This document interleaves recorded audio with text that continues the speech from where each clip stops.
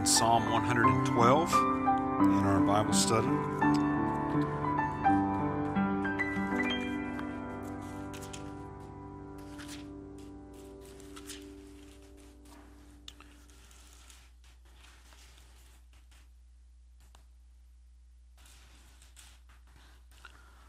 Start with our summary statement. Psalm 112 praises the Lord.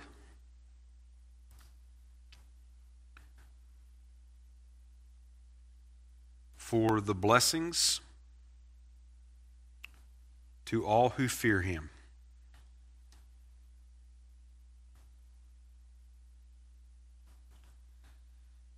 And go over that again. Psalm 112 praises the Lord for the blessings to all who fear Him.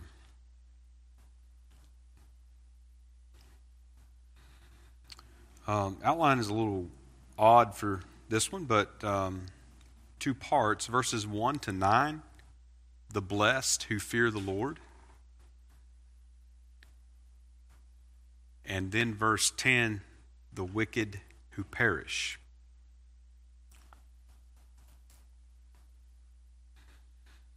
Let me go over that one more time. Verses 1 to 9, the blessed who fear the Lord.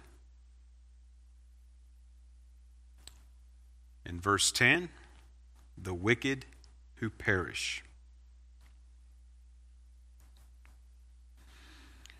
All right, so we'll go to our observations here for this psalm. Psalm 112 is what we call an anonymous psalm. There's no superscription that identifies an author. There's no author attribution anywhere else in the Bible, and even some of the traditional views don't really favor any particular author. No musical direction given in this psalm. There's no occasion that is given in the psalm, but the psalm itself, again, envisions a future scene, and this one where the righteous have triumphed over the wicked. To categorize this psalm, it is a praise psalm. It is particularly a hallelujah psalm. You see that, praise ye the Lord, at the beginning of the psalm. It is a hallelujah psalm. Some minor elements of the psalm would be some wisdom elements. So you have the pronounced blessing in verse 1. You have references to judgment or justice and giving to the poor in verse 5. You have a contrast that is presented with the wicked there by verse 10. And so you have some wisdom elements in the psalm. And I would also consider this psalm prophetic predictive. You can see there's a number of shalls and wills in the psalm. Mention of enduring forever, things being everlasting. And again, describing a time that has not yet been. So it is a future rather than historic time. So Psalm 112 is the second psalm of the Hallelujah group of psalms in the early part of Book 5. So that's Psalms 111 through 117. Psalm 110, which comes just prior to that, envisioned the second coming of Christ. It envisioned the coming of David's Lord from the right hand of God to the earth in Zion to reign among and over the nations of the earth. And then Psalm 111 kicks off this group of hallelujah psalms that are psalms that are celebrating the coming of the Messiah, his conquering, his reigning, his ruling. And so Psalm 111 kicks that off. And Psalm 112 then continues this celebration, and in particular, there's a celebration of the blessedness of the one who fears the Lord, and is like David's Lord, and we'll see some of that more as we go on. This psalm is closely connected with Psalm 111. Obviously, the hallelujah being one obvious connection. There's reference to the fearing of the Lord. So at the end of Psalm 111, you had reference to the fear of the Lord as the beginning of wisdom. Here in Psalm 112, you have references to the fear of the Lord. It starts that way. Blessed is the man that feareth the Lord. You have references to enduring righteousness here in verses 3 and 9. In verse 3 in Psalm 111, you have references to gracious and merciful. It's in verse 4 here and in verse 4 in the previous psalm. You also have allusions to the Abrahamic covenant. So here in verse 2 and in that psalm in verse number 6. And beyond that, it does share some connections with Psalm 1 and Psalm 2. Probably more Psalm 1, but still yet has connections with those psalms. If you think about Psalm 1 and the blessed man, he delights in the law of the Lord and all those things, and then you have the contrast with the wicked and so on. And so this psalm has a lot of similarity with Psalm number 1. Now, the poetic features of this psalm, one of those would be imagery that is used. So you have reference to the dawning light or the rising light, and that's an image of hope.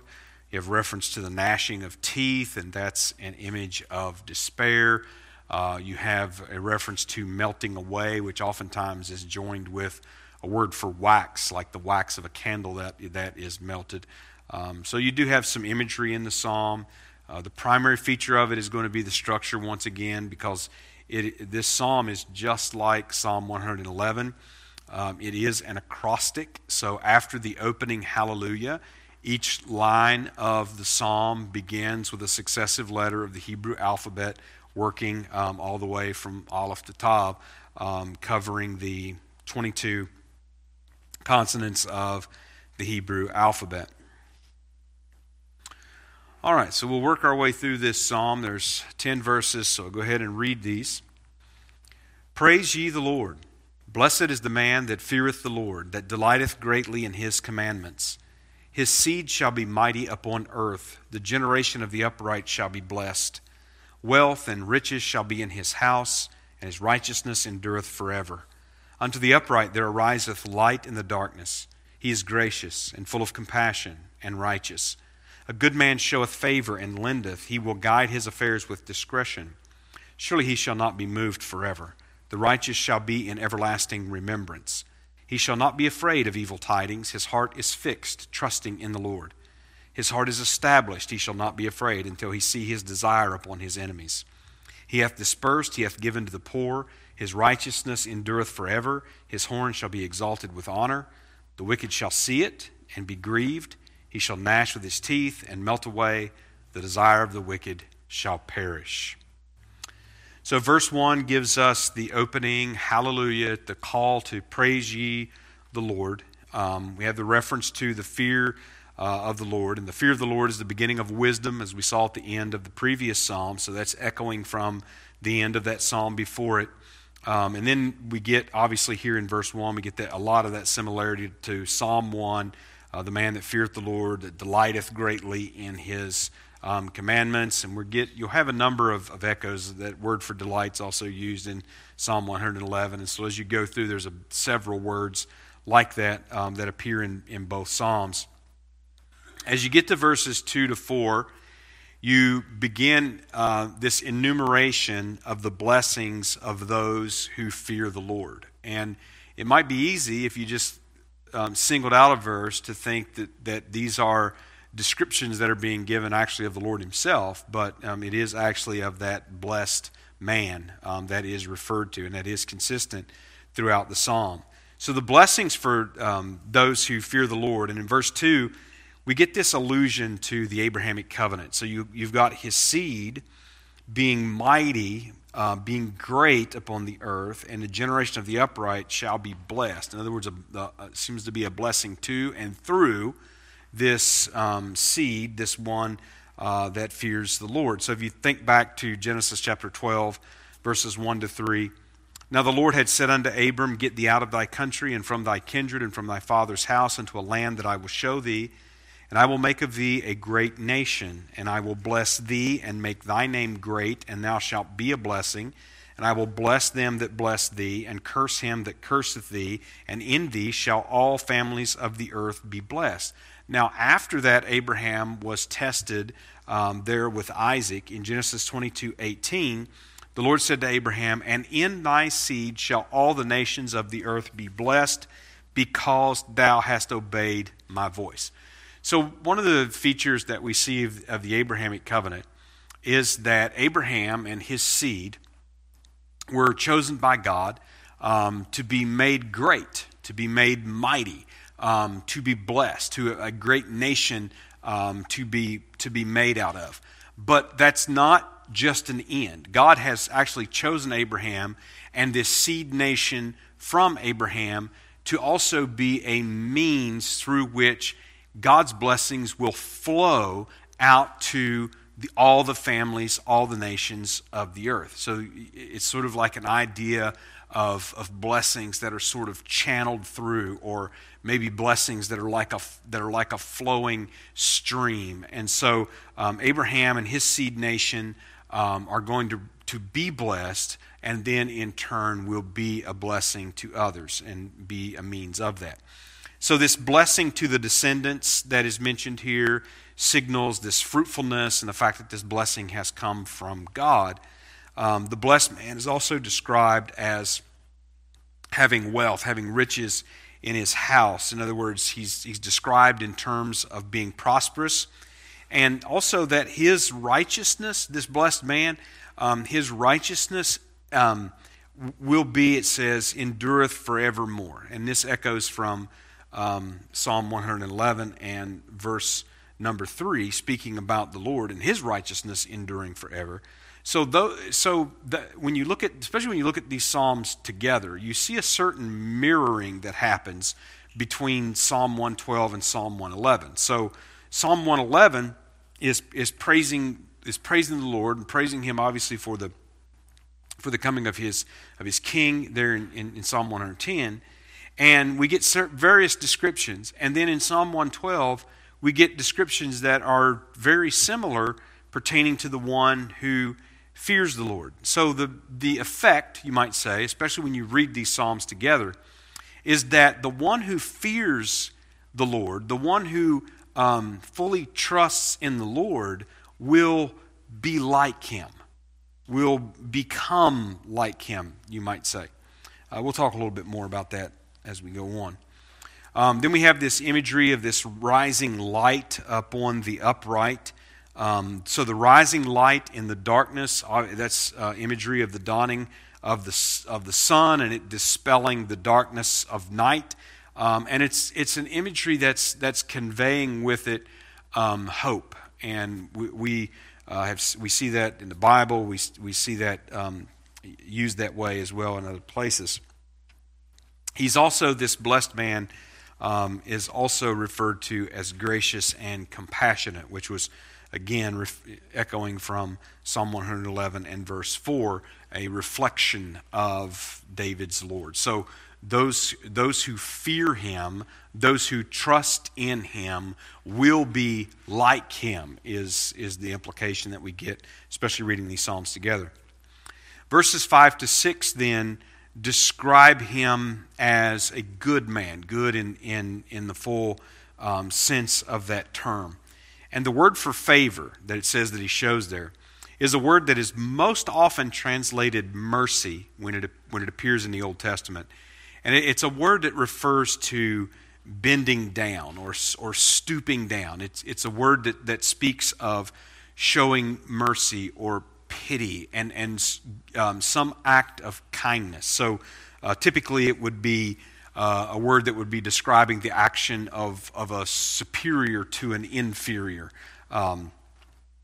Some act of condescension in that way. And the word for lending here, it does refer to giving to the poor, like it's used in Proverbs chapter 19 and verse number 17. He shows this stooping favor, this bending kindness, and lends and gives is the implication, and guides his affairs with discretion. And the word for discretion means judgment. It's a word that appears quite often in Proverbs, actually, and the word refers to a verdict. So in other words, the idea is that of justice, being upright and being just in dealings and all of that sort of thing. And it says that he will not be moved, which refers to being fixed, being enduring, and there will be a remembrance of the righteous, and that is a contrast with the wicked being cut off. So early places like Psalm 6 and verse 5 and Psalm 9 and verse 6 spoke about this cutting off of the wicked. More recently, Psalm 109 and verse number 15. So here again, we're getting a contrast between the righteous and the wicked. The righteous will be remembered. There'll be a memorial of, but the wicked will be cut off and will be forgotten. Verses 7 to 9 show the blessed man as fearless and exalted. So his heart is fixed and he trusts in Yahweh. So he's not like the double-minded that we recently looked at in the book of James. It doesn't have divided loyalties or divided trusts or divided interests, but trust fully in Yahweh. And because of that, he fears no evil reports. So he's not blown about by bad news, you might say. He's not. His faith is of sterner stuff than what is blown around with every change in the wind. This is a person who fears the Lord, who trusts in Him, who lives in that faith, is not brought to desperation or anything like that because of the changes and the ill tidings and such around. And the one who trusts in the Lord, we see in verse number 8, he'll see his desire upon his enemies. In other words, he will see his enemies defeated. Now, that he will look on or that he will see his enemies defeated is a statement of complete victory. And it begins, or it carries on this theme actually in the Psalms. So this shows up in Psalm 52, verses 6 and 7, Psalm 54 and verse 7, Psalm 59 and verse number 10. Getting a little more recently, Psalm 98 and verse 1, Psalm 92 and verse 11, even more recently here in this verse, and then there's another reference to this in a few Psalms after this. So there's a theme that goes through the Psalms about those that will see the enemies defeated. And this is an echo, obviously, of the account of the Exodus when the people of Israel stood on the other side of the Red Sea and they saw the Pharaoh and the Egyptians drown in the midst of the sea and all of their weapons and all of those things washing up on the shore. When they saw that sight, Exodus chapter 14 verse 13 says, "And Moses said unto the people, Fear ye not, stand still and see the salvation of the Lord, which he will show you today. For the Egyptians whom ye have seen today, ye shall see them again no more forever." Verse 30 in that chapter says, "Thus the Lord saved Israel that day out of the hand of the Egyptians, and Israel saw the Egyptians dead upon the seashore." So that is a theme of the righteous triumphing over the wicked, a total victory, and seeing the defeat and downfall of enemies, which is another reason we understand this to be a future reference. Now, the character of the blessed man is such that he's generous. He disperses. He's given to the poor. And as a result, we're told once again, his righteousness endures forever. And that's echoing that recurring theme in Psalm 111. And his horn shall be exalted, referring to the lifting up, to the exalted place. So the righteous are characterized as the poor and oppressed in this life, in this present world. They are the poor, they are the oppressed, they are the ones who are beset by the enemies raging against God and his anointed king. But in that day, they will see the defeat of their enemies. They will experience that triumph, and they will be exalted. They will be exalted to that high place in the Messiah's kingdom, which will actually rule over the nations of the earth. And then verse 10 gives us that closing contrast. The wicked, on the other hand, they're going to see the triumph and the exaltation of the righteous. So we're told, just like in Psalm 1, they will not stand in the judgment, but they will be swept away like the chaff is with the wind.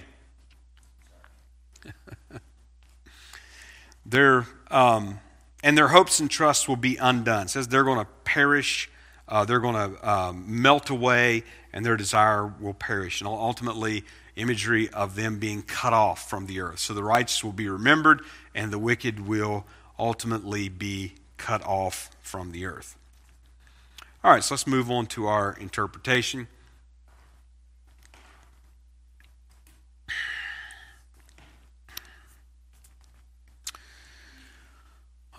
So Psalm 112 teaches the blessings of God flowing like a river to and through those who fear Him, those who trust in Him.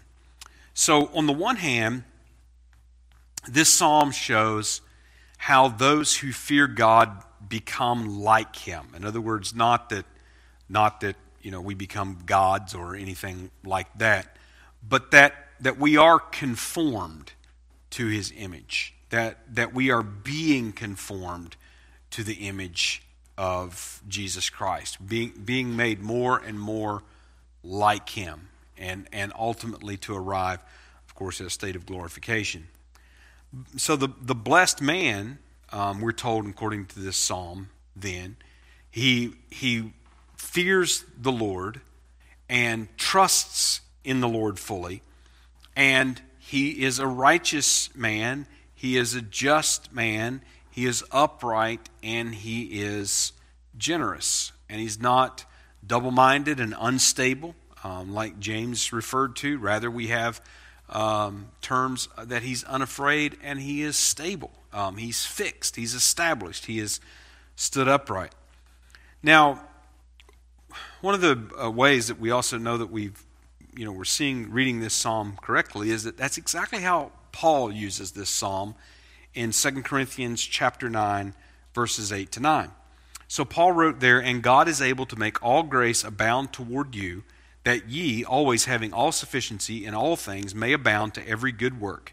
As it is written," and here's where he quotes from this psalm, "He hath dispersed abroad, he hath given to the poor, his righteousness remaineth forever." Now, if you're just reading through 2 Corinthians chapter 9, it'd be easy to read that verse number 9 there and think that he was talking about God. He was saying, well, God disperses and God gives, and his righteousness remaineth forever. But he's actually not. And when you read the whole context of 2 Corinthians 9, it's clear that Paul is using this in the very same way that it is used here in Psalm 112.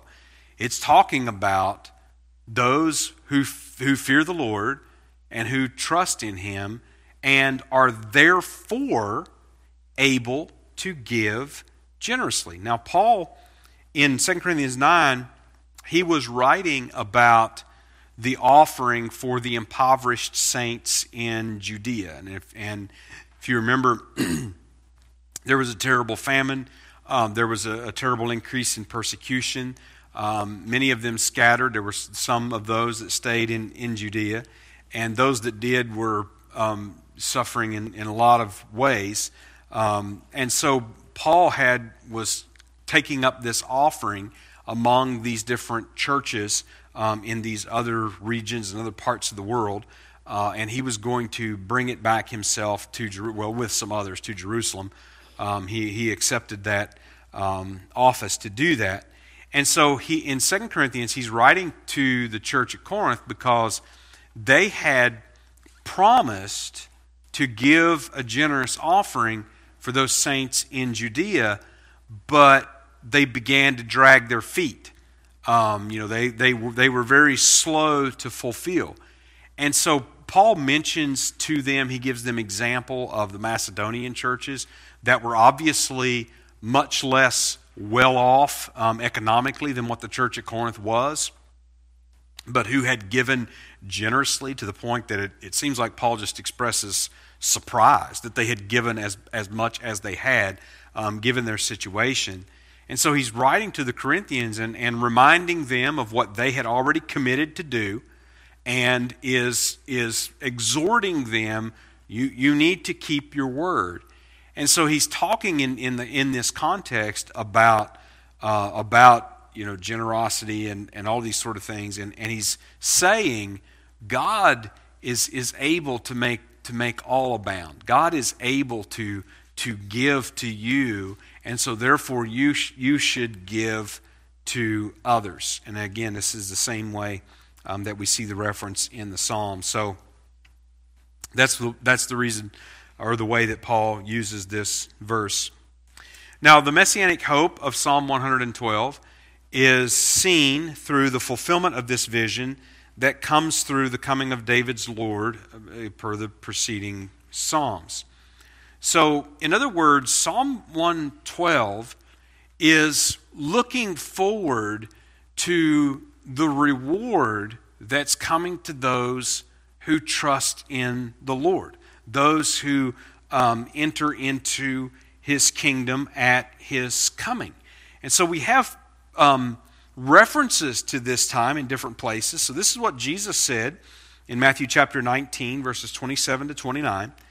Then answered Peter and said unto him, Behold, we have forsaken all and followed thee. What shall we have therefore? And Jesus said unto them, Verily I say unto you, that ye which have followed me in the regeneration, when the Son of Man shall sit in the throne of his glory, ye also shall sit upon 12 thrones, judging the 12 tribes of Israel. And everyone that hath forsaken houses, or brethren, or sisters, or father, or mother, or wife, or children, or lands, for my name's sake, shall receive 100-fold, and shall inherit everlasting life. So one of the promises of that coming kingdom is that it will be a time of abundant blessing, be a time of prosperity, a time of fruitful life and fruitful work and labor. If we think about in the prophets, Isaiah chapter 53, verses 10 to 12, where he speaks about the death of the servant of Yahweh, it says, Yet it pleased the Lord to bruise him. He hath put him to grief when thou shalt make his soul an offering for sin. He shall see his seed. He shall prolong his days, and the pleasure of the Lord shall prosper in his hand. He shall see of the travail of his soul, and shall be satisfied. By his knowledge shall my righteous servant justify many, for he shall bear their iniquities. Therefore will I divide him a portion with the great, and he shall divide the spoil with the strong, because he hath poured out his soul unto death. And he was numbered with the transgressors, and he bare the sin of many, and made intercession for the transgressors. So you have this reference to the seed being blessed through the death of the servant, and obviously through his resurrection as well, because he receives this inheritance after that he has made his grave with the wicked earlier in Isaiah chapter 53. So again, this is looking forward to this time when as it tells us in the Psalms, and as Jesus mentioned in the Sermon on the Mount, when the meek shall inherit the earth. Now, the allusion to the Abrahamic covenant and the context as we're reading these Psalms together and noticing where they're placed would show then that the regathered and restored Israel is primarily in view. So if you think of Matthew chapter 25, when Jesus says to those that's been gathered together on his right hand, he says, enter into the kingdom. Enter into the kingdom prepared, and they enter into all of those blessings that are described. Obviously, within that kingdom, there will be those that will be living in mortal bodies. Life will be greatly extended during that time. There will be industry, and there will be work, and there will be sowing and reaping, the planting and the plowing, and all of these kind of things. There will be life going on that in a lot of ways will be like life right now, but in a lot of ways it will not be like life right now, because Jesus Christ will be reigning from Zion with the rod of iron, and perfect justice will prevail over the entire earth. Now, there will be those that have been resurrected and are in glorified bodies that will be in this kingdom and living at that time. And there's a lot of questions we could start asking about that nobody has the answers to. But that is the time that's being described of that this seed, those that fear the Lord and trust in Him, that they are going to experience. And so when you think about that long exile of Israel, they're going to turn. When He returns, they're going to turn and they're going to be converted. They're going to embrace their Messiah, and they're going to inherit this kingdom that has been promised them all the way back to their father Abraham. All right, application. I just stuck with one main application here. Understanding Psalm 112 helps us understand how to live in the present world, in the present life. So this psalm speaks directly to that future orientation of the present life. A lot of these sayings in this psalm, a lot of these lines are looking toward the future, but this psalm is written with the fact that this hasn't been realized yet. It will be, but it hasn't been realized yet. So this psalm speaks directly to the future orientation of the present life. And again, it's not just those of Israel that are going to live in the kingdom and receive reward and all those sort of things. All those who trust in the Lord are going to be there in one way or another. So this psalm speaks of living in this present life, striving toward conformity to Christ, living righteously, living uprightly, living justly, living generously, all of these things that are mentioned, living that way now because the blessings of the Lord.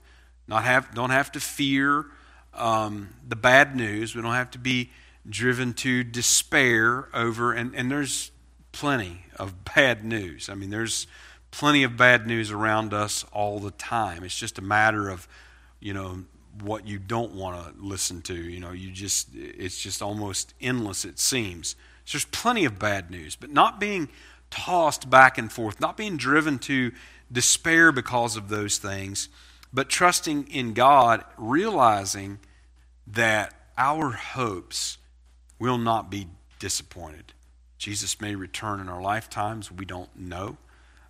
We don't know exactly when He's going to come back. That's in the hands of the Father. But we live knowing that the lives that we live now and those things that we do for the glory of His name, they're not wasted. No matter that we don't receive recognition for them, no matter that no one's there to take our picture and put up a plaque saying that we did this on such and such a date. No matter that maybe even our good efforts seem to be rewarded with evil. No matter about all of this, those things are not wasted. They're not worthless. They're not useless. And the hopes that we have that there is real everlasting life beyond this present life will not be disappointed. Whereas on the other hand, we're told that the wicked, their desires, their hopes are going to perish. Their desires and what they want and what they're looking for, all these things are going to go away.